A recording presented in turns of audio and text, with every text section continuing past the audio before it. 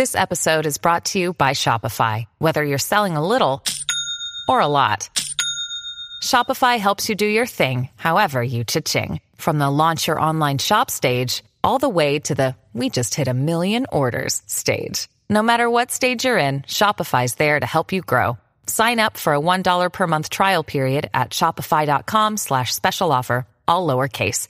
That's shopify.com/special offer.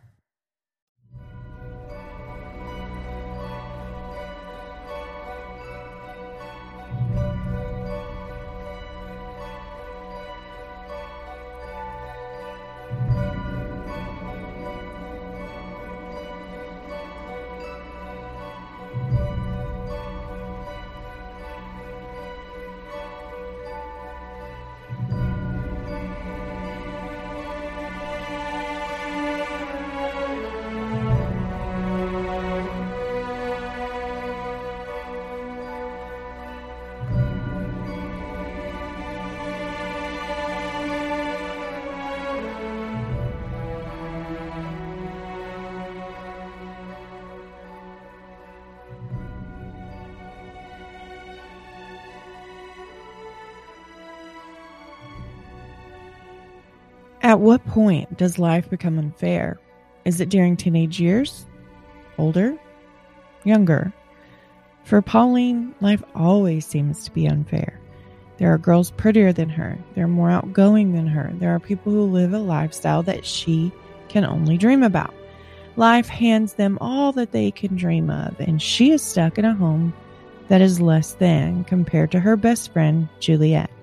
Life gives her a bone bringing these two girls together. Pauline gets a taste of what life could look like if her parents worked harder, gave her more, and accepted her no matter what. Instead, Pauline has a mother so strict she can barely stand to be around her. The Hulmes are now seeing her as being something sinister in their daughter's life, and a doctor evaluated her at the assistance of Dr. Hulme and labeled her as a possible homosexual. The boy she loves, she can't have, for he's far too old for her, and the demands of a relationship will pull her attention away from the friendship with the only girl who ever really cared for her. Is it possible that she's capable of loving Juliet the same way she loves her older boy? What is it about Pauline and Juliet that drew them together? Why was their bond so protected by the both of them? Was it all because life is unfair? Was its importance because neither one felt as though they had nothing more than the other person? We can ask, but to know all the answers would mean that life is fair, that it gives us what we want when we want it. Instead, we get the gist of it. And we're left to decipher what everyone's point of view is, put it together, and maybe, just maybe, we'll come out with what actually happened. We're left to choose our own path and how we get to the ending. It's an ending that is inevitable no matter which path you choose to believe.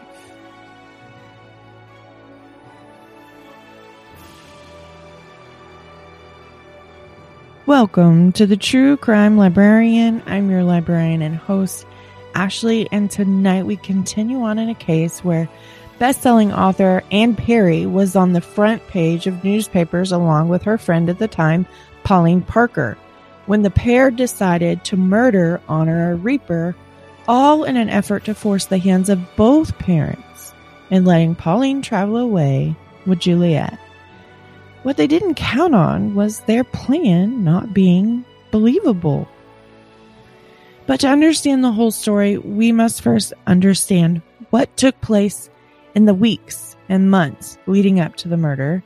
And in it, we find moments that show us just how Pauline decided that life is unfair and how her mother was the root of it all.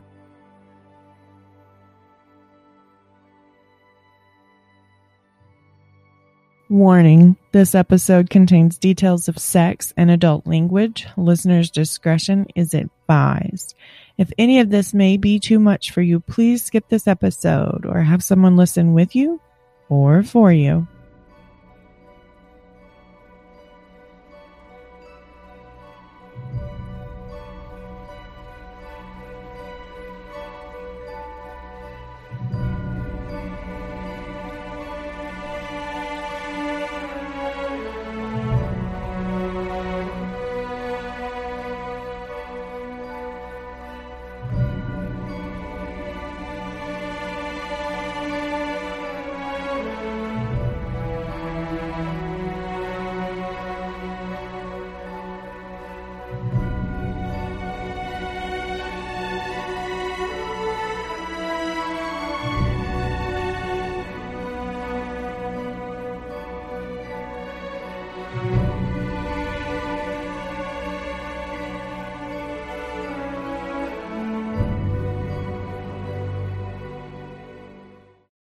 Good evening, my true crime nerds. We have just a smidge to get to tonight before we get started. And of course, it begins with sharing is caring.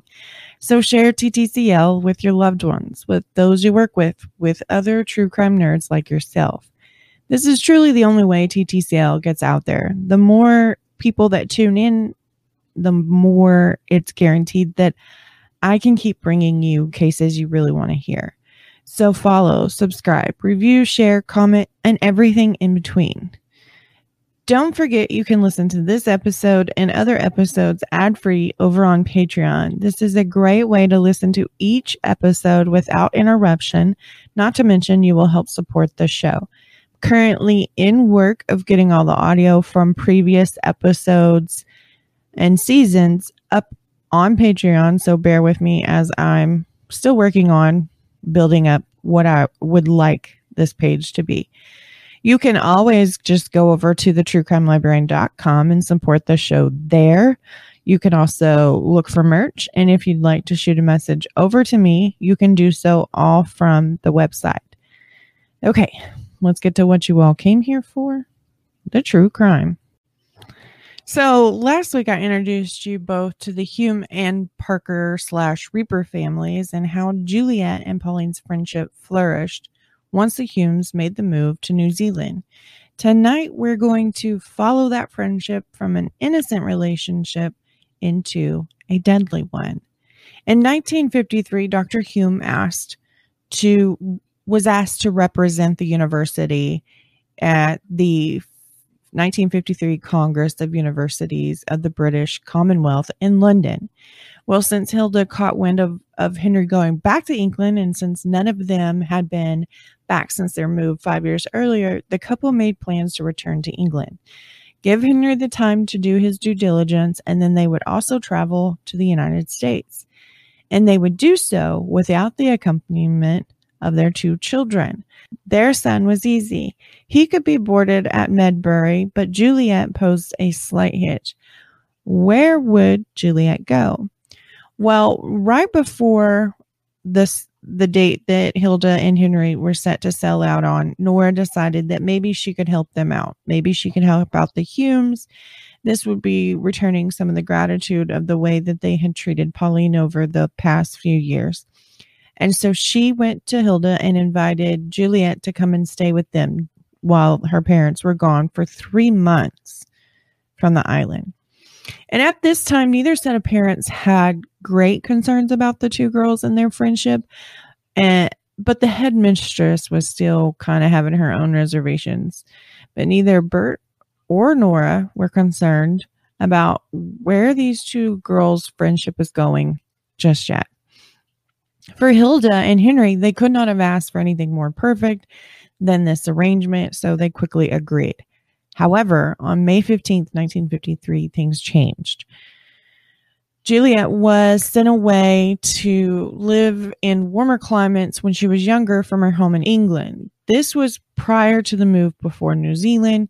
Remember, she had contracted pneumonia, and physicians said that her living in a warmer climate would help her with her decreased lung capacity.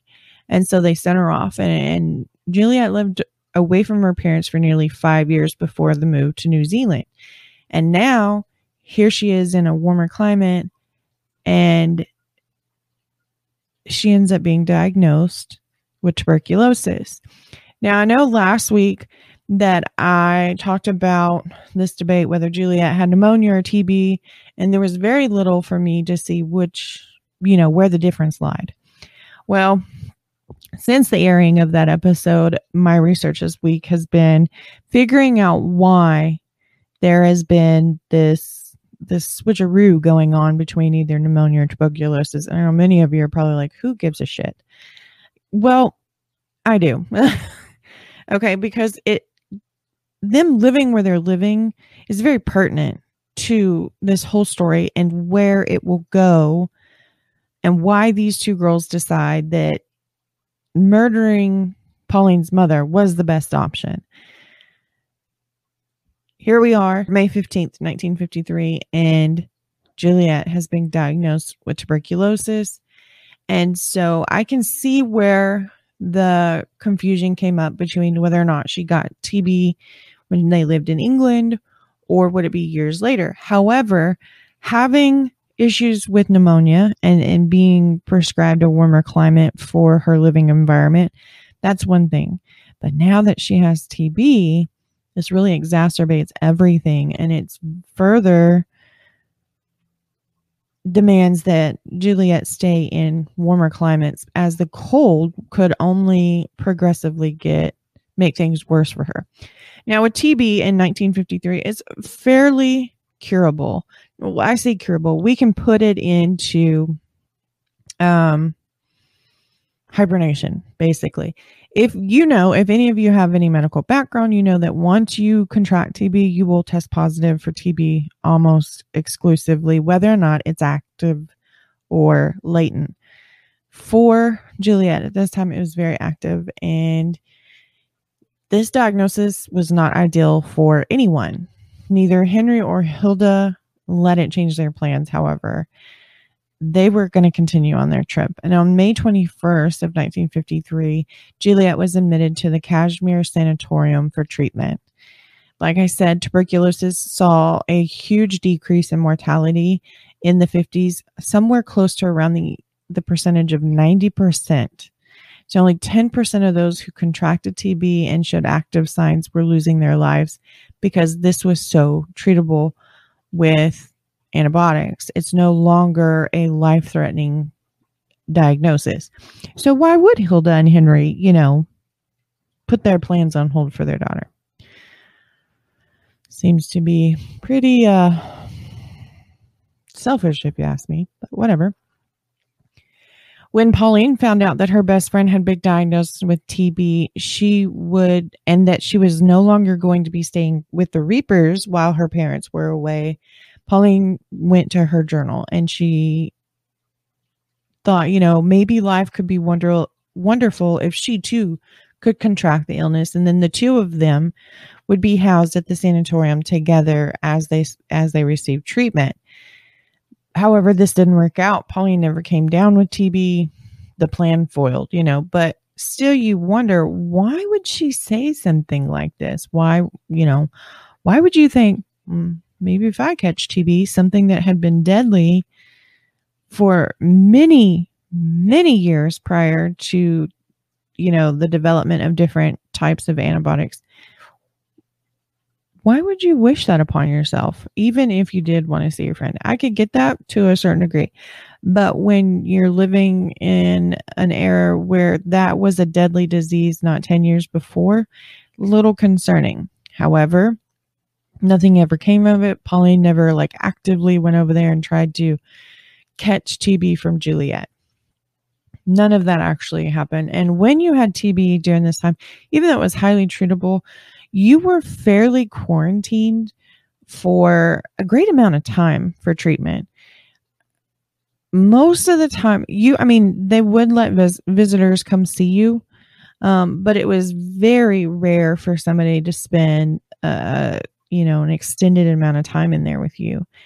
Once Juliet was admitted and she was receiving antibiotics for the treatment, Henry and Hilda packed and took their trip back home. Henry thought that he was going to represent the university, but there was an alternative motive here from the university and the higher-ups. They suggested that maybe, since Henry was going back to England, it would be in his best interest to look for other employment opportunities. This is coming from the same university that was beyond thrilled to be receiving a man of his level of education for the position. But it sounds like they were pretty fed up with whatever Henry's beliefs were and the way he educated. I don't know. Something came up and the university decided, we don't really want you as much as we thought we did. So go ahead and start looking for another job while you go represent us in England at this Congress thing. Well, When Henry told this to Hilda, it really became important that she go with him, because if they were going to make the move back to England, she needed to be scouring for somewhere to live while he was caught up in meetings. And it just furthered the excuse that the two needed to travel together. And this was not a leisure trip, even though they were going to turn it into one. It wasn't any longer a leisure one. And it was a huge blow to Henry's ego. Back in New Zealand, Juliet would spend 112 days inside of the sanatorium for treatment of her tuberculosis, during which she relied heavily on Pauline and the lady that was hired to come in and do basic care for her. So this is what I was talking about. They're basically quarantined except for a few visits here and there. Somebody needed to come in and pick up all of her clothing and wash it. They needed to pick up letters to mail, and they needed to be kept updated with the latest on Juliet's health and her treatment, so that when Hilda or Henry rang for their daughter, they knew what was going on. So they hired somebody to do this for them. And then Pauline was able to convince her mom a few times to take her to the hospital and let her see Juliet for just a short amount of time. By all definition, she was alone during this 112 days. She wrote Pauline very often and under many different nicknames that Pauline had for her. The two were writing every single day. Sometimes they would write 3 or 4 times that day to each other under different pseudonyms. Pauline was doing her best to document all that was going on while Juliet was basically quarantined away, so that she could feel as though she was there for all of it.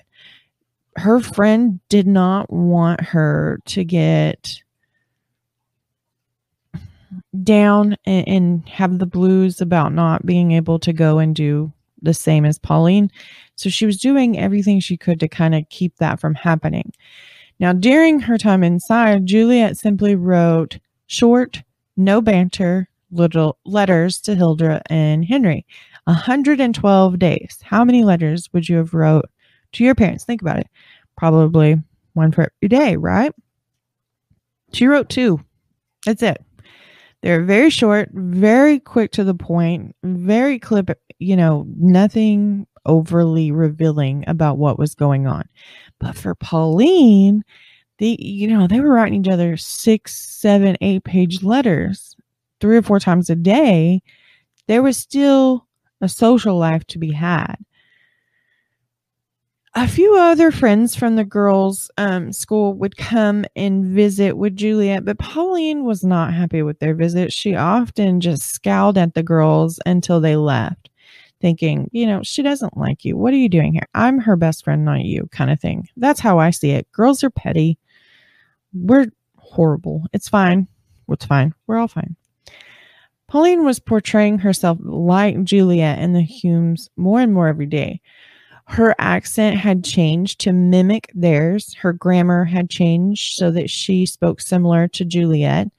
Pauline was making her identity just like the family that she wanted desperately to belong to. The friendship between Juliet and Pauline grew with strength during this time, and the bond that these two would become known for was that and much more. During the 112 days stay, things were changing for Pauline on the outside. Not to say that Juliet didn't go through the same phase. However, Pauline was going through this phase where she liked boys. But while Juliet was away and she couldn't hang out with her friend every single day, Pauline became extremely interested in the opposite sex and in sex. One of the boys that caught her eye was one that she met attending a party that Dr. Henry Hulme had kind of thrown for the new incoming students. And both Juliet and Pauline were there for that. And Pauline met somebody. He caught her eye. He was not from New Zealand. He was from somewhere else. His name Jahai. And she just kind of was smitten with this boy. And she had her first crush at the age of 14. And when you're 14, your crush means a little bit more than just liking someone. It also means that hormones come into play. It means that deep down in the pit of your stomach, it flips with more than just a stolen glance or, a small smile tossed in her direction. She becomes hungry for intimacy. Her body's desire to be touched by the opposite sex is a carnal response. We need that in order to feel good about ourselves. And here she was. She was, she was in love with this boy, and she was going to do everything she could in order to lose her virginity while Juliet was away. And it gave her time to socialize outside of just Juliet as well. And I don't know. What she chose to do with her free time probably isn't the best idea because, back then, promiscuity was super frowned on for the most part, no matter your religion, you would shun somebody in your community who had premarital sex. Your community would shun them, no matter your religion, because it wasn't acceptable. You were supposed to save yourself for marriage, for your husband. And that was the only person you were supposed to have this carnal response with. But Pauline was having it at 14. Every other teenager in the world has this at 14 years old. They start to like the opposite sex or same sex. They start to like people so much more that their body response is, I need you to touch me. Just, you know what I mean? So I'm not sure that if Jaha 100% reciprocated the same feelings towards Pauline, but nevertheless, the two started to spend time together. And it was at night and on Pauline's terms. The two had discussed sex in general, sex with each other, but in the end, neither one of them did anything to each other, even though at one point they ended up in bed together. Still, nothing happened. I think the threat of the law in New Zealand at the time was something that played a major role in why Jaha didn't move forward with Pauline's I don't want to call her easy, but she was ready to give it to whoever was willing to take it from her. The legal ramifications said that if these two people slept together and the boy was significantly older than the girl, that it could be the boy, the man, could be charged with a sexual offense, and it could cost him anywhere from 6 months to 1 year in prison. And it would be on your permanent record for the rest of your life. And if you're a college student who's seeking to, find a better life through education, this is not what you want on your record. You don't want people to think that you're a sexual deviant. So I'm not hoping. I think this is what played a huge role into why Pauline and Jaha never went any further than just talking about sex. With Jaha's reservation about betting Pauline and what this could do to him and his reputation throughout life, Pauline found that she had an eye for another student and actually this person was boarded into the Reaper house because at some point during Pauline's young life, the Reapers opened their home up to boarders. This was a way for them to earn money and be able to afford just to survive. And when this boy moved in, he's a student of the same university, only this time he's a law student and now he's staying with the Reapers. And he caught Pauline's eye, and maybe he would be willing to give her what she wanted, which was sex. She wanted to give up her virginity. On July 12th of 1953, Pauline found herself in bed with the young law student, and the two succeeded in what I would consider a very heavy petting situation. From Pauline's journal entries, it's known that the two attempted sex during this time, but for one reason or another, her virginity remained intact. So what does that do? Drives you wild, and you are ready to do whatever it takes to make that urge go away. So on July 15th, that's 3 days later, the two would try again. During their first late night rendezvous, they were in his bed in the home. But this night, they decided that maybe her bedroom would be a better location to try again. I don't know if it would cause her to be more relaxed. I don't know. Whatever the reason, the two attempted it again in Pauline's room. And can you guess what happened? Yep, Bert caught the young man in his daughter's bed and lost his cool. I'm sure there was more to what actually happened between the law student and Bert, but I can assume it was more than just get the hell out of my house. He obviously lost his room and board there at the Reaper home, and Pauline paid the price. She wrote in her journal that she was left terribly cut up following the punishment of being caught with this young man, and she considered herself in love with him. And I use that term loosely, as we know that at this age, love comes on the heels of hormones and nothing more. So technically, is it love? Probably not. More of it's more lust and puppy love and that desire. And once you've made progress with another human being to that point, you think, well, my chances of seeing this through are great, right? So you keep seeing that person. But can I say she was actually in love? I don't know. I feel like Pauline threw that term around quite a bit and used it to justify what she was doing, whether it be with Juliet or with Jaha or with this law student, whatever the case may be. I think Pauline used it as a justification that what she was doing was fine, was okay.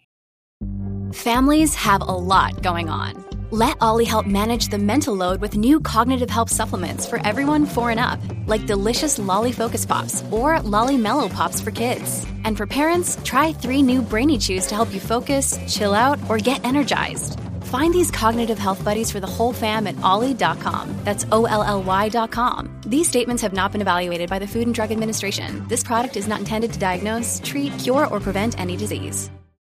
Hi, I'm Daniel, founder of Pretty Litter. Did you know cats tend to hide symptoms of sickness and pain? I learned this the hard way after losing my cat, Gingy. So I created Pretty Litter, a health monitoring litter that helps detect early signs of illness by changing colors, saving you money and potentially your cat's life. Pretty Litter is veterinarian developed, and it's the easiest way to keep tabs on your fur baby's health right at home. Go to prettylitter.com and use code SPOTIFY for 20% off your first order and a free cat toy. Terms and conditions apply. See site for details.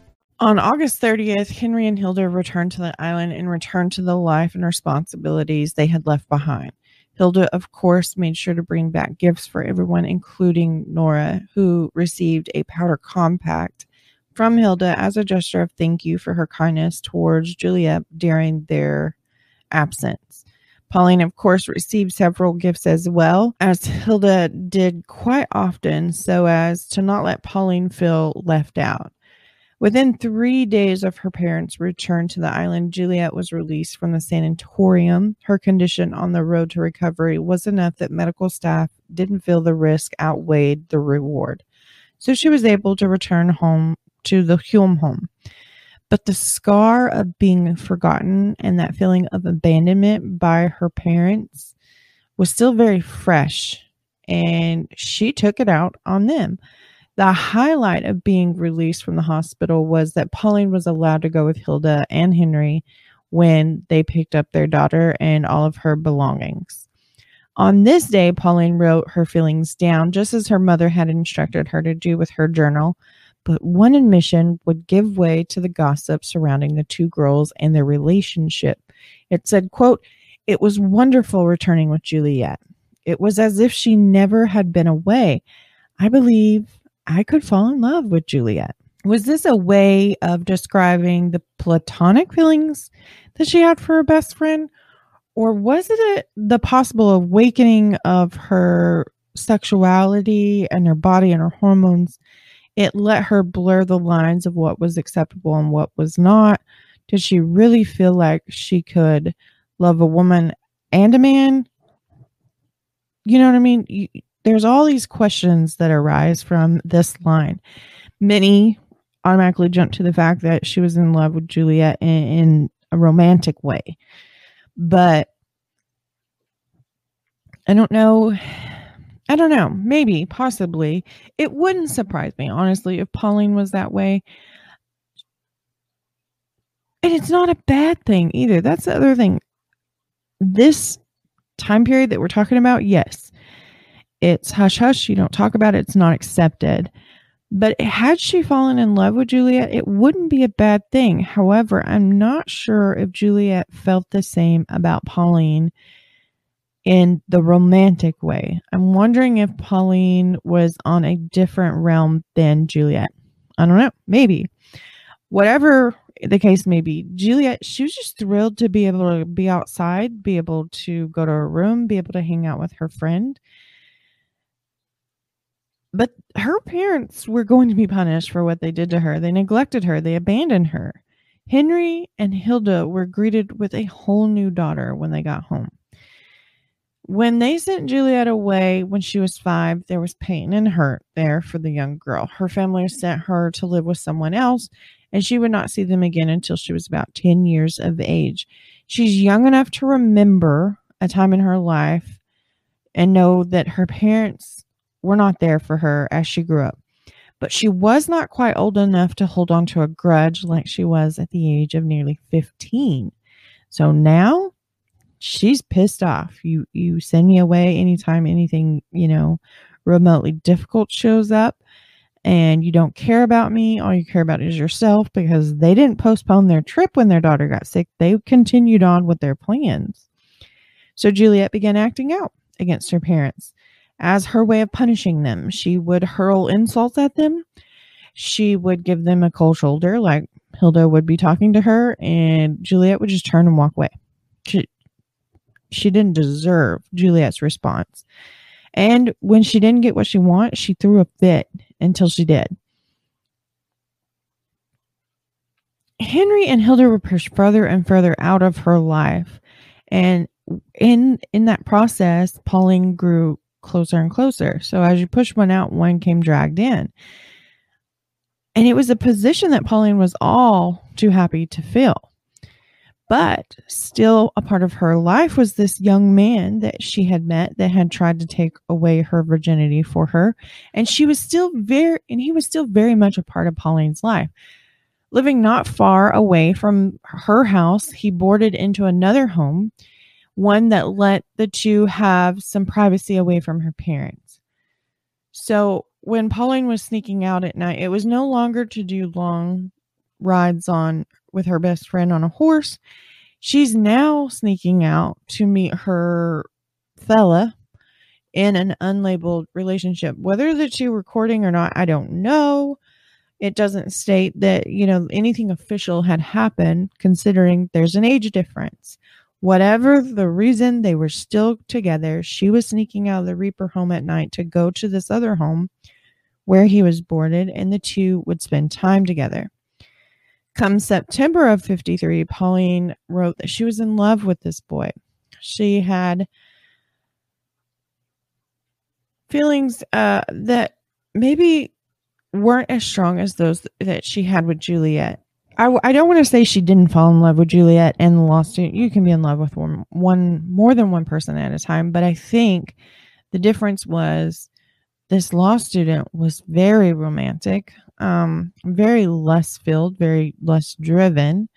And therefore, he was able to keep Pauline's attention a little bit longer than Juliet. So during the day, Pauline was with Juliet. During the night, Pauline was this man. These two, the law student and Pauline, they would attempt to have sex a couple more times before actually succeeding in October of 1953. Actually, the date October 4th, 1953 is journaled in Pauline's journals, and it states that there was absolutely no doubt that she had given him her virginity. Well, 4 days after that, since she got what she wanted, these two get into a disagreement with one another. For Pauline, she was almost relieved that this had happened between them, because now she had succeeded. She had given up her virginity. She knew what having sex felt like. And now that she had completed this task, she could drop him like a hot potato and focus back on her friendship with Juliet. He had served his purpose, and she really didn't see a reason to keep him around. And now, with this argument, she had a reason to get rid of him. On October 28th, the 15th birthday of Juliet, Pauline officially breaks things off with the boarder. Quote, "No longer very much in love with him. It's better if we discontinue seeing one another." And he was gone as quickly as he came.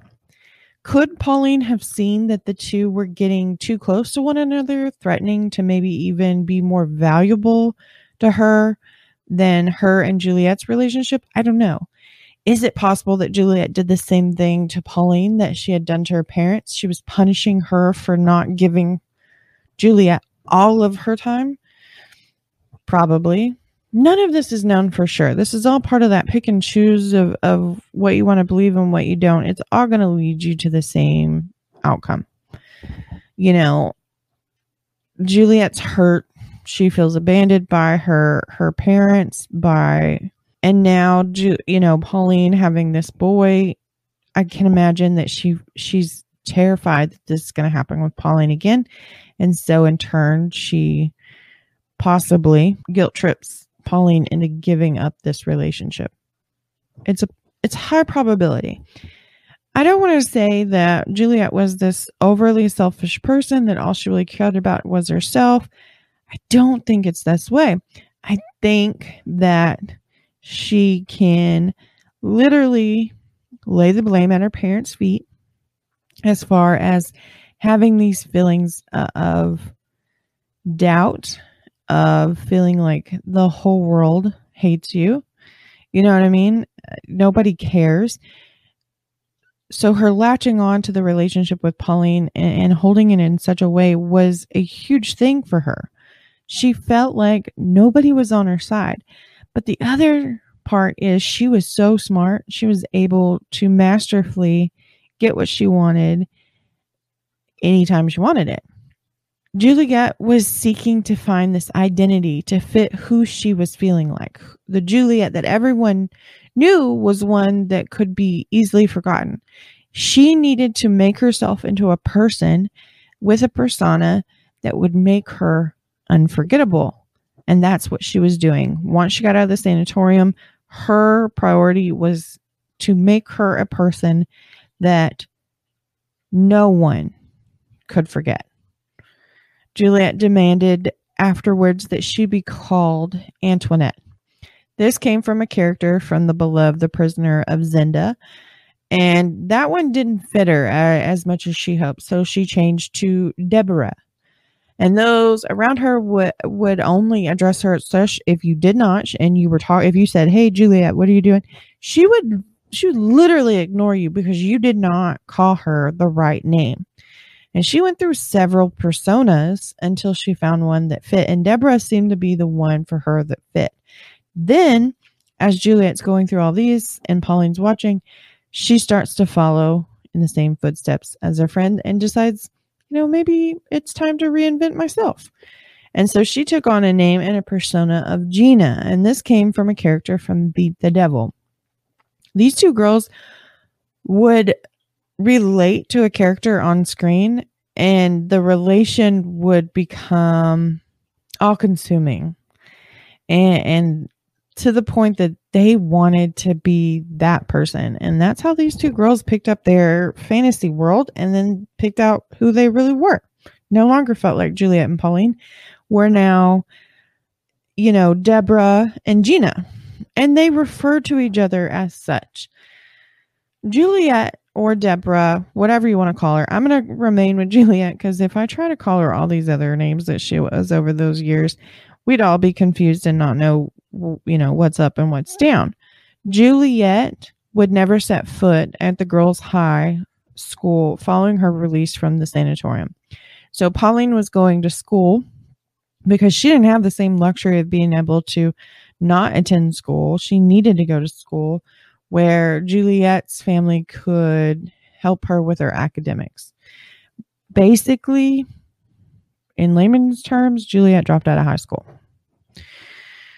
This was great for the headmistress, and it was very welcoming news because she no longer had to be concerned with the girls and whatever their relation was blossoming into. However, outside of school, outside of those hours, that relationship was still going strong, and these two girls were basically morphing into something that they could be considered as one. Pauline would find herself in bed with the law student again come December 12th of 53. The friendship between Juliet and Pauline was now of major concern to Hilda. Hilda's whole point of view on her daughter and her daughter's friend, it changed during that trip that she was gone to England and to the United States. When she came back, she decided, you know what? I don't like you two being this close. To Hilda, at this point, it was very obvious that their relationship was unnatural. At the concern of both Hilda and Henry, Bert ended up taking his daughter to a local physician, one that was recommended by Henry, as there was major concern that Pauline might be a lesbian. And if she was, then she was definitely in love with Juliet. Whether or not she had feelings towards the same sex, that's neither here or there, right? I have a problem with this because during that time they wanted to change you. And I don't think it's something you change. I think it's something you're born with, and I think it's something that makes you who you are. So if Pauline liked girls and boys, who gives a rat's ass, right? But during this era, you have to think like that, and you have to realize that if you were of the way of homosexuality, you hid that. But for Henry and Hilda, they were convinced their daughter's not the problem. She's not the one that has these homosexual tendencies. She doesn't need to be evaluated. Obviously, she's been, 112 days in a sanatorium. They would have figured it out by now. No, the problem is Pauline. So they convinced Bert to take his daughter to be examined. The other problem was Pauline had been losing weight steadily during the time that the Hulmes were gone. And I know she developed an eating disorder. And I believe it's bulimia because in a couple interviews, just in a quick snippet from Anne Perry, she talks about Pauline having bulimia as she was eating a lot and then she would go and throw it up. For Pauline, she lived a life that she felt like she had no control in. Her parents controlled everything. Outside of that, then there was Juliet that was controlling things. She felt like she had to give up the law student in order to maintain her friendship. There was so much going on that Pauline felt helpless. And so when you grow up, there's definitely a difference between boys and girls. We grow up and we see that there's this standard of beauty.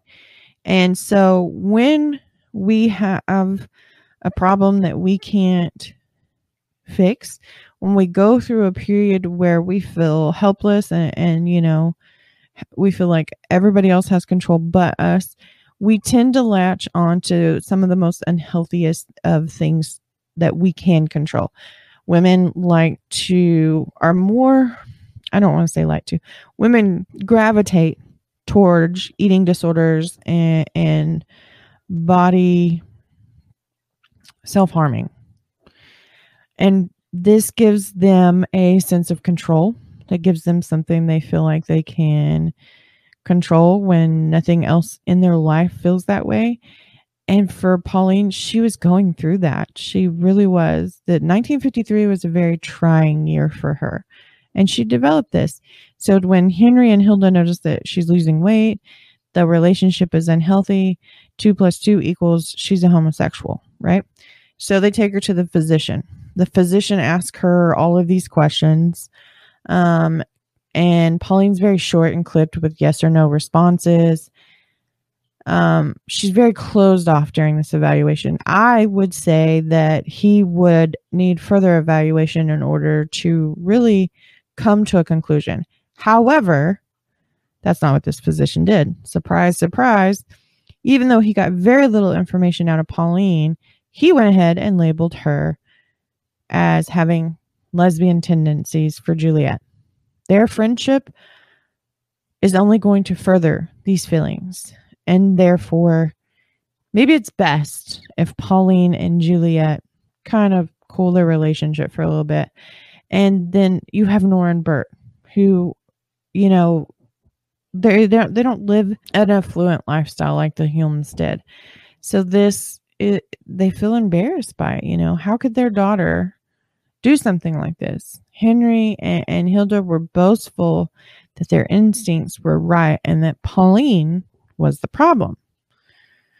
Everything that Pauline had once been invited to go and experience with the Hulme family was now off limits. She was no longer living vicariously through the small invitations from the family. She was left alone in the dust to live a life that Bert and Nora could provide to her regardless of Pauline's approval or disapproval. Well, come the new year of 1954, there was a new resolution in the pages of Pauline's journal. Eat, drink, and be merry, for tomorrow you may be dead. Be thankful for all that you have, because tomorrow isn't promised. This is a resolution that many make come the end of one calendar year into the next. Many of us still make this, live life to the fullest, because tomorrow's never promised. Okay. And Pauline, she was just tired of being depressed and withdrawn from life. She was tired of being an outsider to not only the Hulme family, but to everyone else as well. The life her parents provided was not the worst, even though she knew it could be far better. With the new resolution came more and more correspondence with the law student, and that she, once loved very much just months before. But even with this young man still hanging on in Pauline's life, Pauline is still hoping that things would change and she and her best friend could continue on with their friendship as if nothing more was to come from it. Juliet and her family were away for the holidays, and Pauline was working around the house in order to stay on her mother and father's good side. She decided that, if she does what she's told and she minds and she helps out, maybe, just maybe, they will, calm down a little bit and maybe she would be able to see this young man that used to be the boarder. This was a way that I think to fill that void that Juliet left when her family left on holiday. She decided that she needed to be with this law student. He would fill that. And the only way to do so was, make mom and dad happy. Do what they want. Even though she was doing all these things around the house, she still detested both her parents. But she, you have to live life with the cards you're dealt. And that's what she was trying to do. But in the end, all her efforts were frivolous because she was instructed not to see him again. On January 16 of 54, Pauline invited the young man to come and help her with her horse. Pauline had been in riding lessons for quite some time due to Juliet and her horses, and Pauline fell in love with the animals, so she convinced her parents to let her take riding lessons. Well, now that she was doing all these things around the house and helping out, she had saved every little bit of money she had earned, and she ended up purchasing herself a horse. Now she found a way to board the horse with a family who already had horses, and she would pay them X amount of dollars every week in order to, pay for him to stay there and feed and things like that. She did all of that on her own. Her parents had no idea she owned an animal of this size.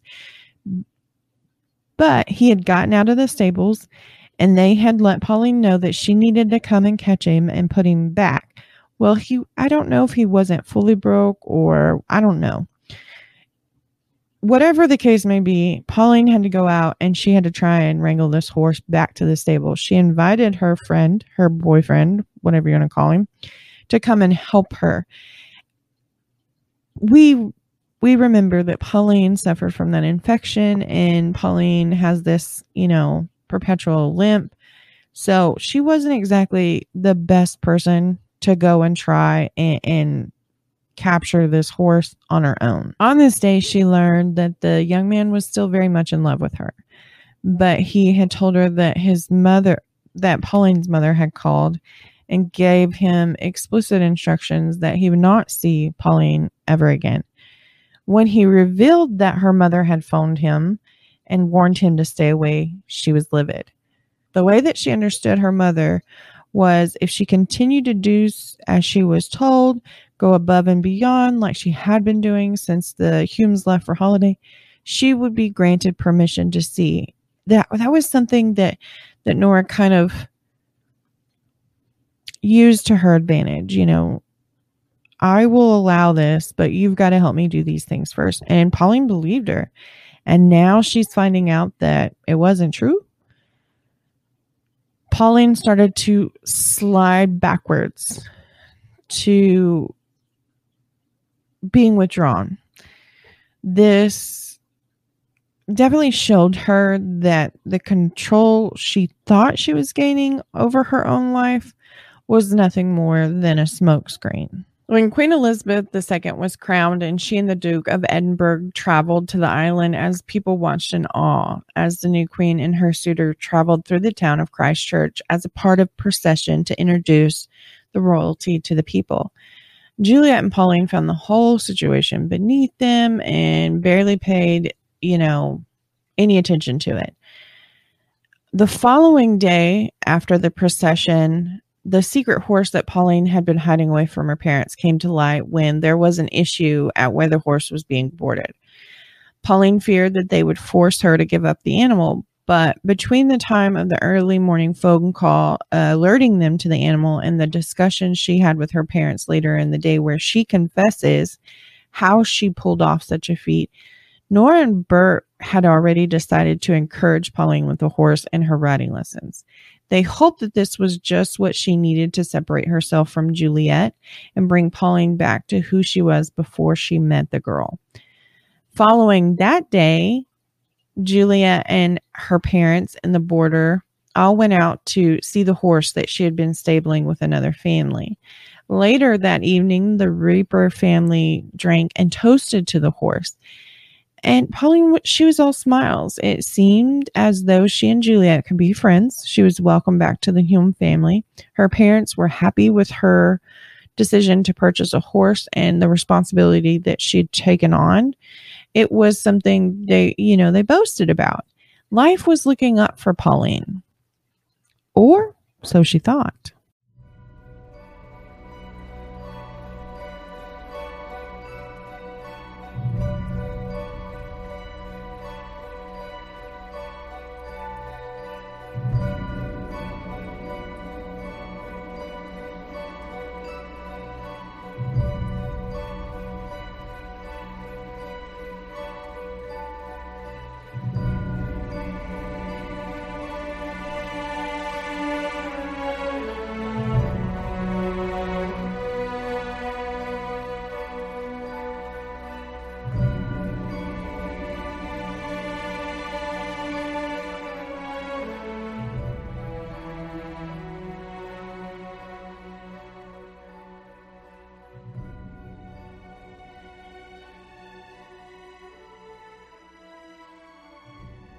A friendship that has bonded in a way of that of Juliet and Pauline is one that most would think would last a lifetime. And maybe it could have. In another world, the troubles that they both lived through in a few short years of these two becoming friends would have remained in the past. It's possible that these two would have been torn apart, with one staying behind and the other one moving once her parents divorced. Maybe in time they would have come back together, both with more maturity, both with the grasp that spending every waking moment together is not a necessary thing to do in order to maintain the same level of friendship. Would these two continue riding together? would their fantasy world come to life before them through their words and maybe a motion picture? Instead of one becoming an author, could they have done so together, separately? Would Pauline's love for horses and riding stay with her as it has done in her lifetime? Or would these two drift apart by the forced distance, and the story of their childhood would remain between those who were there living it? There are so many questions one can ask when looking at this case, and ask, what if? Join me next week as we watch these two girls seethe with the promise of being torn apart and develop a plan so that the only option was for them to be together. And this meant the one person standing in the way had to die. But was there more to it for the shy, withdrawn daughter of the victim? Was all the hell that Nora put Pauline through, per her daughter's eyes, worthy of her life? These questions and more will be discussed next week as the murder of Honora Parker rocks the island and these two teenage girls go on trial for the murder of the century. Don't forget you can drop a review on TTCL in this episode. Don't forget to like, share. It's all in an effort to keep the show going. Like I said last week, my book recommendation for this case is Anne Perry and the Murder of the Century by Peter Graham. Go pick that up. The link for the book is in the description of this episode and can be found on Facebook and Instagram. As always, I leave you with one last line. The only thing that makes life unfair is the delusion that it should be fair. Much love, the true crime librarian.